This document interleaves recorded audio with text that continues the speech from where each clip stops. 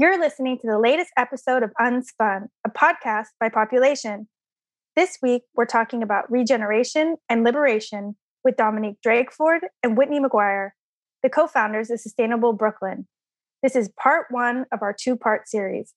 Don't go away. We'll be right back after the break.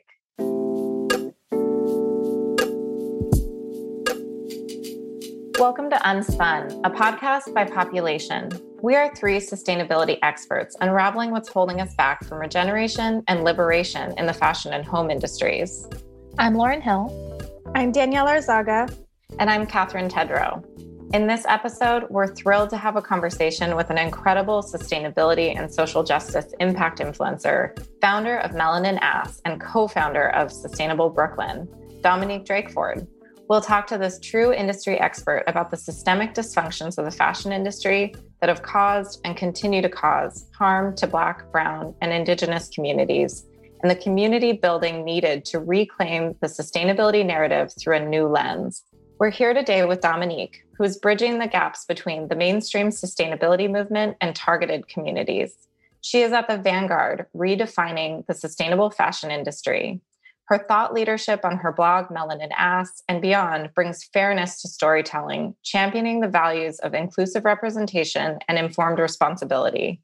Through Sustainable Brooklyn's NY-based symposiums, crucial industry partnerships, and dynamic education on fashion, food, and wellness, she is actively evolving the landscape of sustainability. And Dominique, I've heard you speak on so many panels over the years now, and I'd love to just hear, what does sustainability mean to you?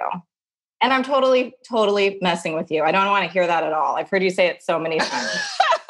What I really want to know is, we've come to see you occupy a really unique place in the sustainable fashion space.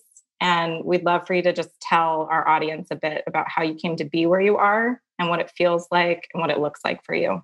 Thank you for having me not give a formal definition of sustainability. I appreciate it. I mean, that's a really good intro. Kudos. I think about my journey often, and it's just the notion of this beautiful idea. And it's almost like a surreal collection of moments and experiences, both big and small. And I know, oftentimes when you say, how did you get to where you are? I have my resume, in environmental justice and sustainability that spans 15 plus years. And I could talk about, my formal education with a bachelor's in business environmental management and a master's from NYU in sustainable entrepreneurship in fashion, and sort of the various places I've worked, from youth development specialist to outdoor educator, and just various positions once I moved to New York. But I don't know. I don't find that shit really exciting. Like, it's sort of the less glamorous trails of my life adventure that have kind of become the most poignant and most important to me in terms of how I got here and where I am today. It's like when I think about dressing up as Missy Elliott in high school, or the moment my environmental law professor talked about how I have a world vision versus her other students who were just seeking green jobs. I think about like when I lost my first competitive chess match, or when I made a couture gown made out of used condoms, or when I first journaled about wetlands or did composting in elementary school. Like, all of these really, really almost defining moments that most people don't talk about. Like, that's what has truly led me to where I am today, and has built these characteristics of resilience and uniqueness and courage to go against the grain and really stand up for what I believe in. So I just gave you the ultimate abstract answer of all time. But to me, that's how those moments of just personal development, of trying new things, of doing shit that your average Black girl from Oakland didn't do, that I defined as sustainable. That's how I got to where I am today. Yeah. I love that. And I really appreciate you talking about what you called the kind of more unglamorous parts of life that have put you in a location where you have a vision for change and sustainability, because I think we often get so distracted by credentials and who's being celebrated, titles, all these things that like they really don't matter. And unfortunately, a lot of our solutions get focused around those things. Absolutely. And that's when we end up missing people. You know, we all know that the fashion and home industries are notoriously exploitative and extractive. How is the legacy of colonialism and white supremacy holding us back from true sustainability? That's a big question. That's a loaded question for sure. It is a loaded question. I mean, first I want to start off by saying the fashion industry, I think, is the most challenging exploitive industry because there's so many inputs and outputs, and it's so much harder. We're so much more disconnected from the supply chain and the value chain. But let's be very clear, every industry is exploitive. It's part of fashion industry is just one segment of the larger ecosystems that are, operating. But I think it's so super imperative to think about how these systems were created and how they thrive. Like, I almost feel like we talk so much about exploitation and extraction without taking time. Like, they've become sort of like buzzwords, similar to, all the things, circularity and responsibility and all those things. I think we forget that there is a very, very real intentional system, white supremacist system of extractivism that was very much created initially for Afro and Black bondage. And for me, I always define the system as having sort of three main pillars. And that would be public policy, marketing, and education in order to keep sort of those wealth and power relations and resources in command. But what's even more important when I'm thinking about a legacy of colonialism and white supremacy is understanding that, this is such a loaded question. Like, I have so much to say about it that it's like, I have so much to say that I can't say anything at the moment. Yeah, no, I get that. I think it definitely is a loaded question. And it's more like, how can it not be holding us back from true sustainability? Because that's the way the system was designed. Right. And to be very clear too, the system was designed out of understanding that Black and Brown Indigenous people had a regenerative system that was working. Like, I think that needs to be very much clear. Like, before chattel slavery, especially when we're thinking about the Middle Ages, when Europe had, famine and poverty and disease throughout Africa, powerful kingdoms with, organic farmers and sustainability experts. And especially if we're talking about West Africa, which was a big proponent in the transatlantic slave trade, sustainability and regeneration was it was literally the core DNA of culture and philosophy. So understanding that these systems were created in spite of sustainability systems that were already in place in melanated spaces. And so when we say, yes, there's this legacy of exploitation and extractivism, it did not come out of thin air. Like, that was the core DNA, with land and resources and intellectual property being transactional and being extracted. That was very, very, very strategic. And I think it's really important to understand that these strategies have been cumulative. It wasn't a history of one-off events. There wasn't, it wasn't a silo here and a silo there. All of the way the mechanisms of the system work intercommunally, but also at a corporate and government and between country level, has been very, very, very cumulative and circulatory. And so, yeah, I don't know if I would consider it that's what holds us back, because that's how its Americanism has been, unless we're specifically connecting with Black and Brown Indigenous communities. Given everything that's happened over the last year, specifically with the pandemic and kind of the resurgence of Black Lives Matter in the public consciousness after, you know, so many deaths last year or killings of Black people. Do you feel like we're at a transition or turning point where we kind of collectively can see that the system that we're operating in is inherently destructive and that, you know, solutions building within that system are limited? That is a good question. I think, yes. I think especially with all the things that happened last year, we're able to, you know, collectively see the truth more clearly. I mean, for me personally, it hasn't shown me anything I didn't already know. But for many folks, I think it opened the blinders to the way that the system operates and the way in which those systems justify and legalize the exploitation and almost continue to, you know, perpetuate it.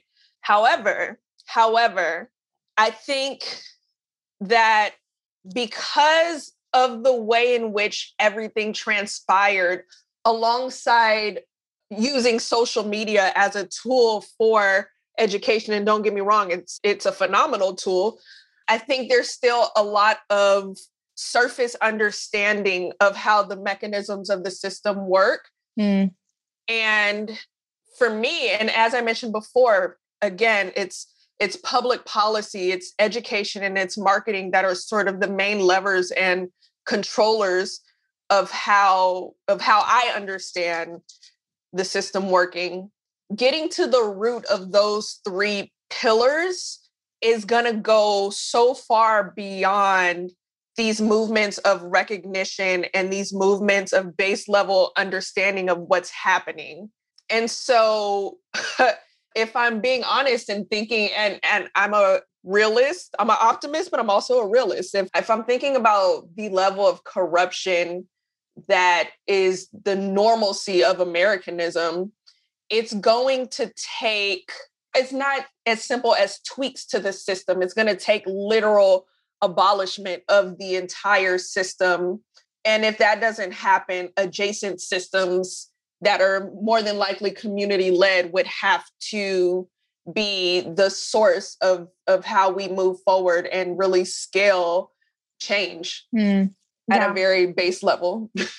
Unfortunately, I agree. I think we would need to have these parallel systems of community grassroots led movements that really reach the masses or the majority. And I feel like our country is too divided right now to maybe make that happen in the near future. Yeah, no, I agree. I mean, at the end of the day, I'm always going to fight for solutionists who are working within the system, who are going against the grain of the system. That has to happen alongside alternative systems, absolutely. But I also don't think we have a clear grasp on just how much of a monopoly that neocolonialism plays in sort of our social, not only our social pathology, but again, just the full economic and political power of how things are ran. I just think the roots of the system at a fundamental level are so fucking deep and broken. Or never were right. So they never were right. And again, if we're thinking about how the system was created, it was very much focused on an economic model. Breaking that economic model would truly mean breaking that fucking economic model.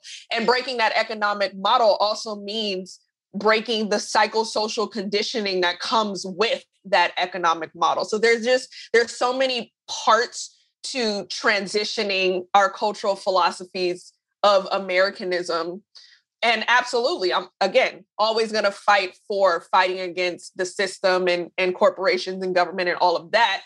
But a lot of my focus personally has been on sort of regenerative philosophies in adjacent systems and how those are running and how we're able to liberate communities just on a smaller scale, so that we can eventually create infrastructure that is separate and apart from the ones that have existed for ages. Thank you, Dom, for talking about the problem. I know you probably go on panels a lot or are called upon to speak a lot about the problems in the industry. And we didn't want you to come on here just to have to talk about problems. So we definitely want to move to transition to talk about the solution. We're about to get into what it's going to take to address the legacies of racism and colonialism in the fashion industry. Something that stood out to us actually in your interview with DJ on the Root podcast had to do with operating outside of the constructs of white-centered success in the fashion industry. And we'd love to hear from you, Dom. What does regeneration and liberation in the industry mean for you personally? And I hope this is a different feeling question than what does sustainability mean to you? Well, actually, this lever of sustainability I love, because for me, regeneration is about Black liberation and Black sustainability that is completely separate and apart from the white gaze, from white constructs, from whiteness. And I think sometimes that's hard for people to conceptualize because as Black folks, we have to operate within the confines of whiteness. We have to operate in the confines of being intentionally made invisible and erased and ignored and devalued and diminished always, despite our very real legacy in all the aspects of sustainability. So for me, regeneration is really tapping into our ancestry.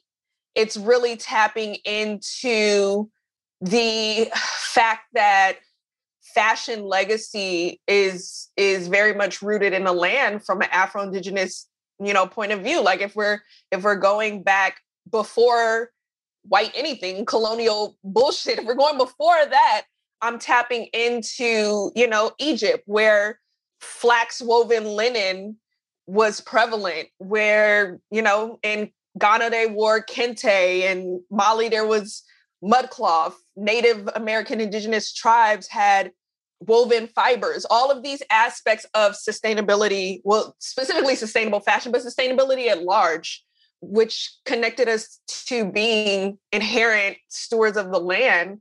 And, where waste was not even a factor, reminding ourselves on a side note that, again, waste is a very white colonial construct.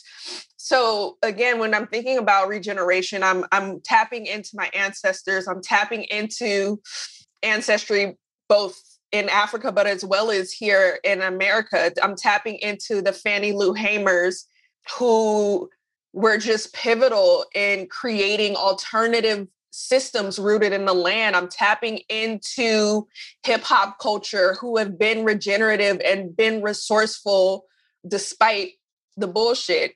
I'm tapping into so many ways in which Black folks across the diaspora have created just an alternative ecosystem for happiness, for joy, for loving the land, for loving nature, for building community, for all the things that to me truly become the essence of what sustainability is and what sustainability stands for. Because at the end of the day, for me, sustainability is synonymous, very, very synonymous with Blackness from a historical, but also a present day lens.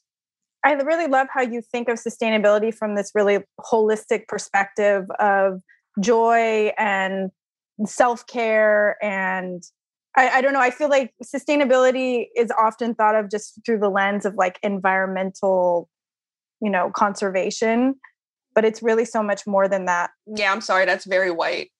Yeah. and you know what? And having to be educated in these spaces, it took me a while to learn that was very white. And not only was it very white, it was very, again, dismissive of people who look like me. Like, there's been this whole dominant environmental and sustainability narrative, especially in the US, that's constructed and informed by whiteness, by, Western European or European American voices. And it's like the co-option, I don't know if that's a word, but the co-option and the manipulation of what sustainability, the essence of sustainability and environmentalism, like it's having to unlearn that, because if you operate and understand sustainability from that landscape, from that vantage point, it is very toxic. It is very harmful to Black and Brown Indigenous communities.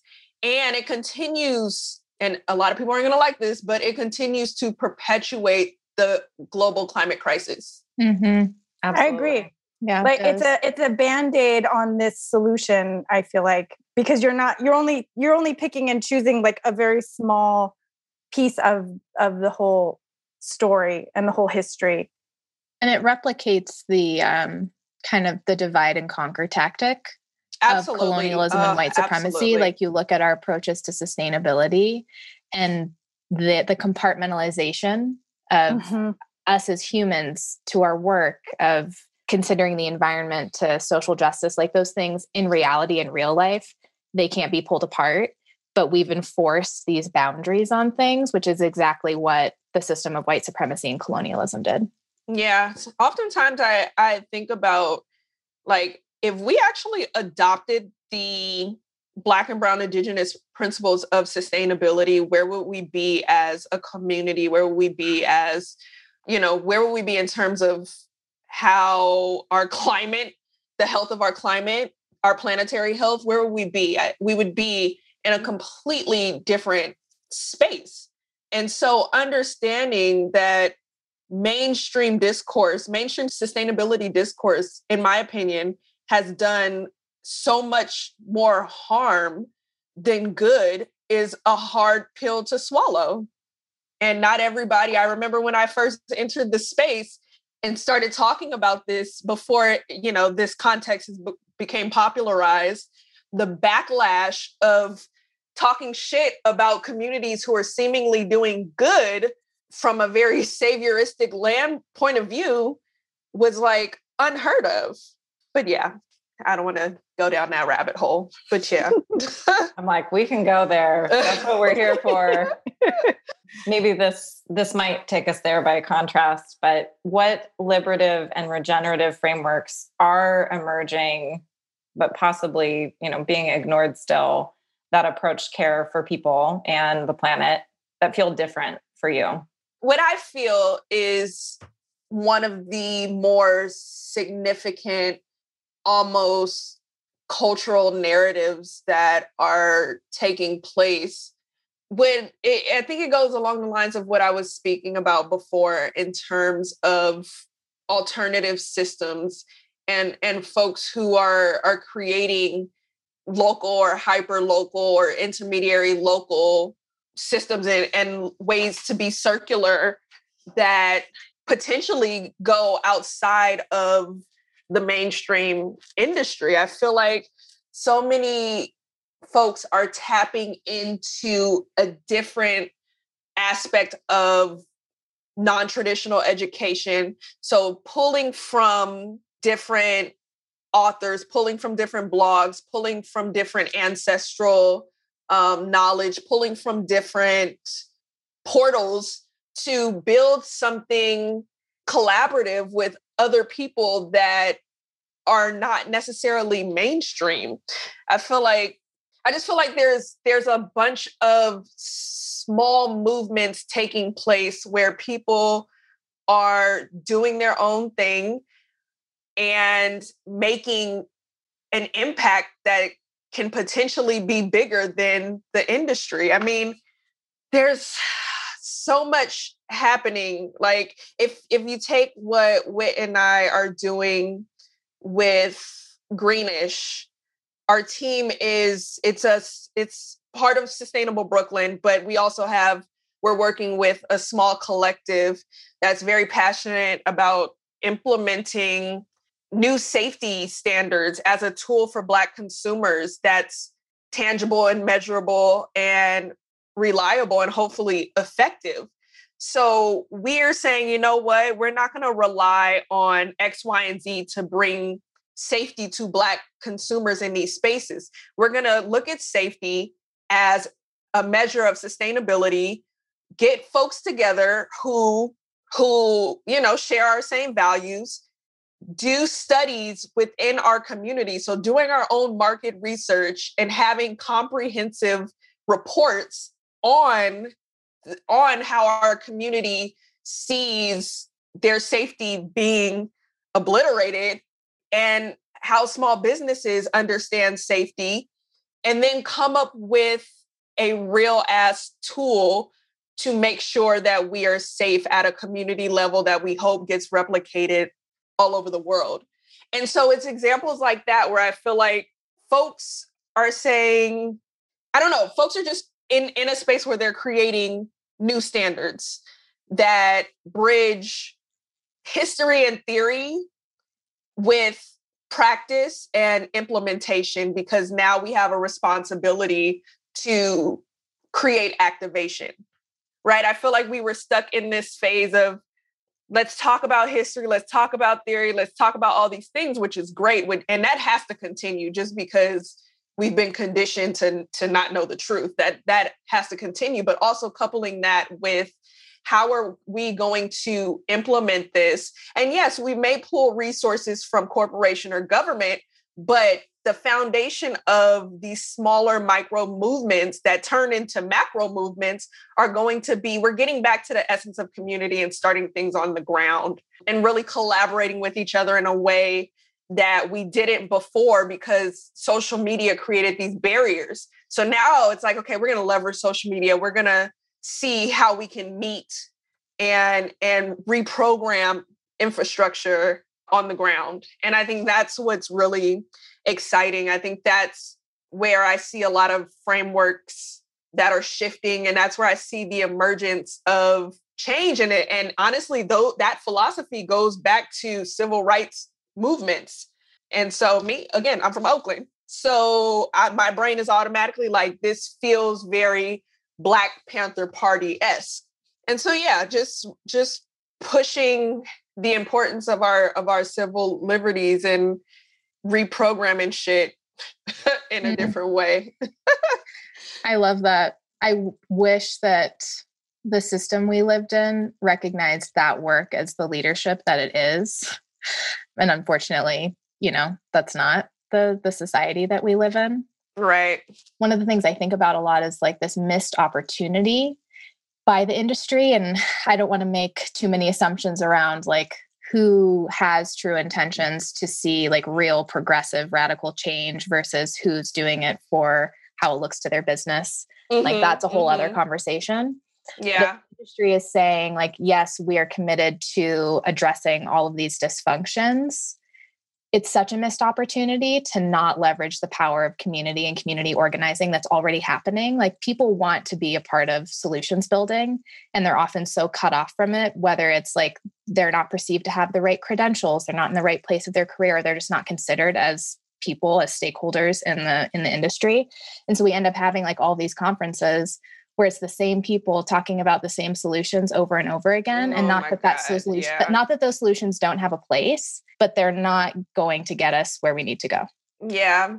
Something exciting I just thought about, which is a spinoff from the Root podcast that Kestra and I have been working on, and we're at the genesis of it. It's at its, infancy, but we've been working on a new accountability standard specifically for fashion brands, because I think a lot of what happened last year was the jargon around accountability. And so we're just excited to pull from the podcast and develop somewhat of an interdisciplinary interactive program where we'll be reprogramming how we develop brand value change from a decolonizing point of view. So, and again, it goes back to exactly what you were saying, just the importance of creating new standards, but also authenticity, and how do we continue to challenge what's authentic and what's not, and continue to have different members of community who have been doing this shit for so long immersed in the rebuilding of infrastructure. And that's something that I'm super passionate about. Just like, if I had to describe myself in one word, it would be a bridge, because I'm continuously trying to come up with creative ways to put people on, trying to come up with creative ways to connect different people, trying to come up with creative ways to make sure that Black and Brown, Indigenous folks have agency and stakeholdership, whether it's at an industry level, if I have the agency to do so, or whether it's at a community level and we're trying to build some dope shit. But I think a big push is propelling those folks forward who have been doing this work and who are honestly the real vanguards in and across sustainability. Mm-hmm. I love that. Thank you. I wonder though, Dom, if you could just speak to a little bit about the new standard and what that means, like what your vision and what you and Kestrel maybe intend to do with that after the show has ended. Let's see. What can I say without saying too much? We want to put practice behind theories of responsibility and accountability for brands, and make sure that Black and Brown Indigenous liberation is at the forefront of the entire supply chain as brands are emerging, as brands have already developed, and hopefully later on down the road, as corporate brands try to shift their ethos with intention. But we really want to give legs to this idea of accountability, which I feel like has been floating in the ocean of bullshit since the resurgence of Black Lives Matter movement. So, yeah. That's great. Well, we'll stand by then. Stand by. We took on, it's a big, big, big undertaking. Like, we thought the route was a big undertaking. We're trying to create somewhat of a program, like a certification type program specifically for fashion brands. It's a big undertaking. That sounds really exciting, actually. Thank you. But we hope to get a lot of different folks involved. And again, pushing Black and Brown change agents, Black and Brown solutionists, Black and Brown educators, scholars, artists, activists, community organizers to the forefront of this activation, similar to what we did with the Root, but making it very tangible and ongoing. I imagine. Ongoing. Yeah. And this isn't a one-off, like your brand, what happens to me and so many other folks is brands will contact you and say, oh, can you consult us about diversity and inclusion? Or can you speak at this event? So we want to go beyond sort of those one-off bullshit approaches to equity and what Ibada would consider design justice. It's a long-term relationship that we want to build with brands, for brands to really, really, really make a significant and impactful change that is going to include some history learning and some very intentional interactive seminars and things of that nature. So should be exciting, but a long journey ahead. That's amazing. I love there's such a need to move beyond the box checking. Yeah. And it sounds like that's very much a part of your framework. So we're definitely excited to stay tuned. But kind of moving to close, we were hoping that you could share the number one question you're asking the industry right now in order to achieve real change. That's a good question. So let me see if this is going to sound like a Dom answer, probably. Within the ecosystem of change agents, there's so many of my peers who are like educators and activists who are speaking directly to the industry, who are, holding the industry accountable and dismantling the foundation of it. But personally, despite this whole synopsis I just gave you about this working with brands. I don't know. That's not my direct niche in challenging systems. Like, I'm not asking the industry anything per se. It's just hard for me to conceptualize a question for the industry because a lot more of my focus is on building intercommunally. But if I had to actually answer your question, it was like my gut answer is I'm not asking the industry for shit. But if I had to answer your question, to the industry, and I would say industry and government alike, it would be for eco-reparations. And specifically eco-reparations for the Black community. And, that can look like a number of different things. Like, I would be asking the industry, how are you implementing eco-reparations into your strategies moving forward? And that's comprised of what? Leadership roles, changing governments, wealth redistribution, land acquisition, prison abolishment. It would be, how are we shifting the control of power and resources to Black folks and BIPOC folks? Great question. Dom, you almost went there. You started talking about all of the people who are working at that level and dismantling the system. Is there anyone that you want to shout out, as we're calling it, an unspun hero, someone who's unraveling the system, someone who's really challenging the current paradigm? All right, I'm going to give you another Dom answer. And I do get this a lot, and I used to answer it straightforward, but I don't anymore as much. I don't know. I'm not going to necessarily identify a person. I think it's unspun, right? Unspun heroes are just those that honestly may not have a social media following or tons of public recognition. I mean, it's the everyday folks on the ground who's starting community gardens or, implementing programs for youth development, fighting local water crises in their neighborhood. That mom who attends town hall meetings every day. It's the young person who opened up a vegan restaurant that focuses on community care. It's the teenage boy who didn't have, a lot of resources, who's advocating for local policy. Like, it's like, I can give you a list of people, say from my 47 badass women of color influencers apologetically changing the landscape of sustainable fashion article.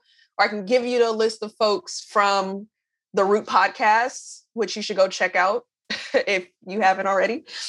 They're all of our amazing change agents. Yes. Like, I can give you a list, but for me, it's the people who I don't actually know by name, who are doing the work day in and day out at such a hyper local level that you wouldn't necessarily be able to find them on Instagram. Or when you do find them, it's not something that you're going to be like, oh my God, I need to follow this person because I'm quote unquote inspired. Those to me are the real sort of revolutionary heroes who really keep regeneration going at its finest. So yeah, that's my Dom answer. So I didn't have a person. Couldn't ask for a better answer. Yeah. Beautiful. Well, thank you so much. Thanks so much for joining us. Thanks for listening to another episode of Unspun and for joining the conversation to create a new vision for the future of fashion and home. A huge thanks goes to this week's guest, Dominique Drakeford, for sharing her perspective on the industry. You can find her on Instagram at SustainableBK, at MelaninAss, or at Dominique Drakeford. To join the conversation, follow us on Instagram at WeArePopulation and visit our website, wearepopulation.com. Unspun is mixed and edited by Compost Media Flow. Our theme music is by Richie Quake and cover art by Ryan Welch Designs. You can find us on Apple, Spotify, or wherever you listen to podcasts.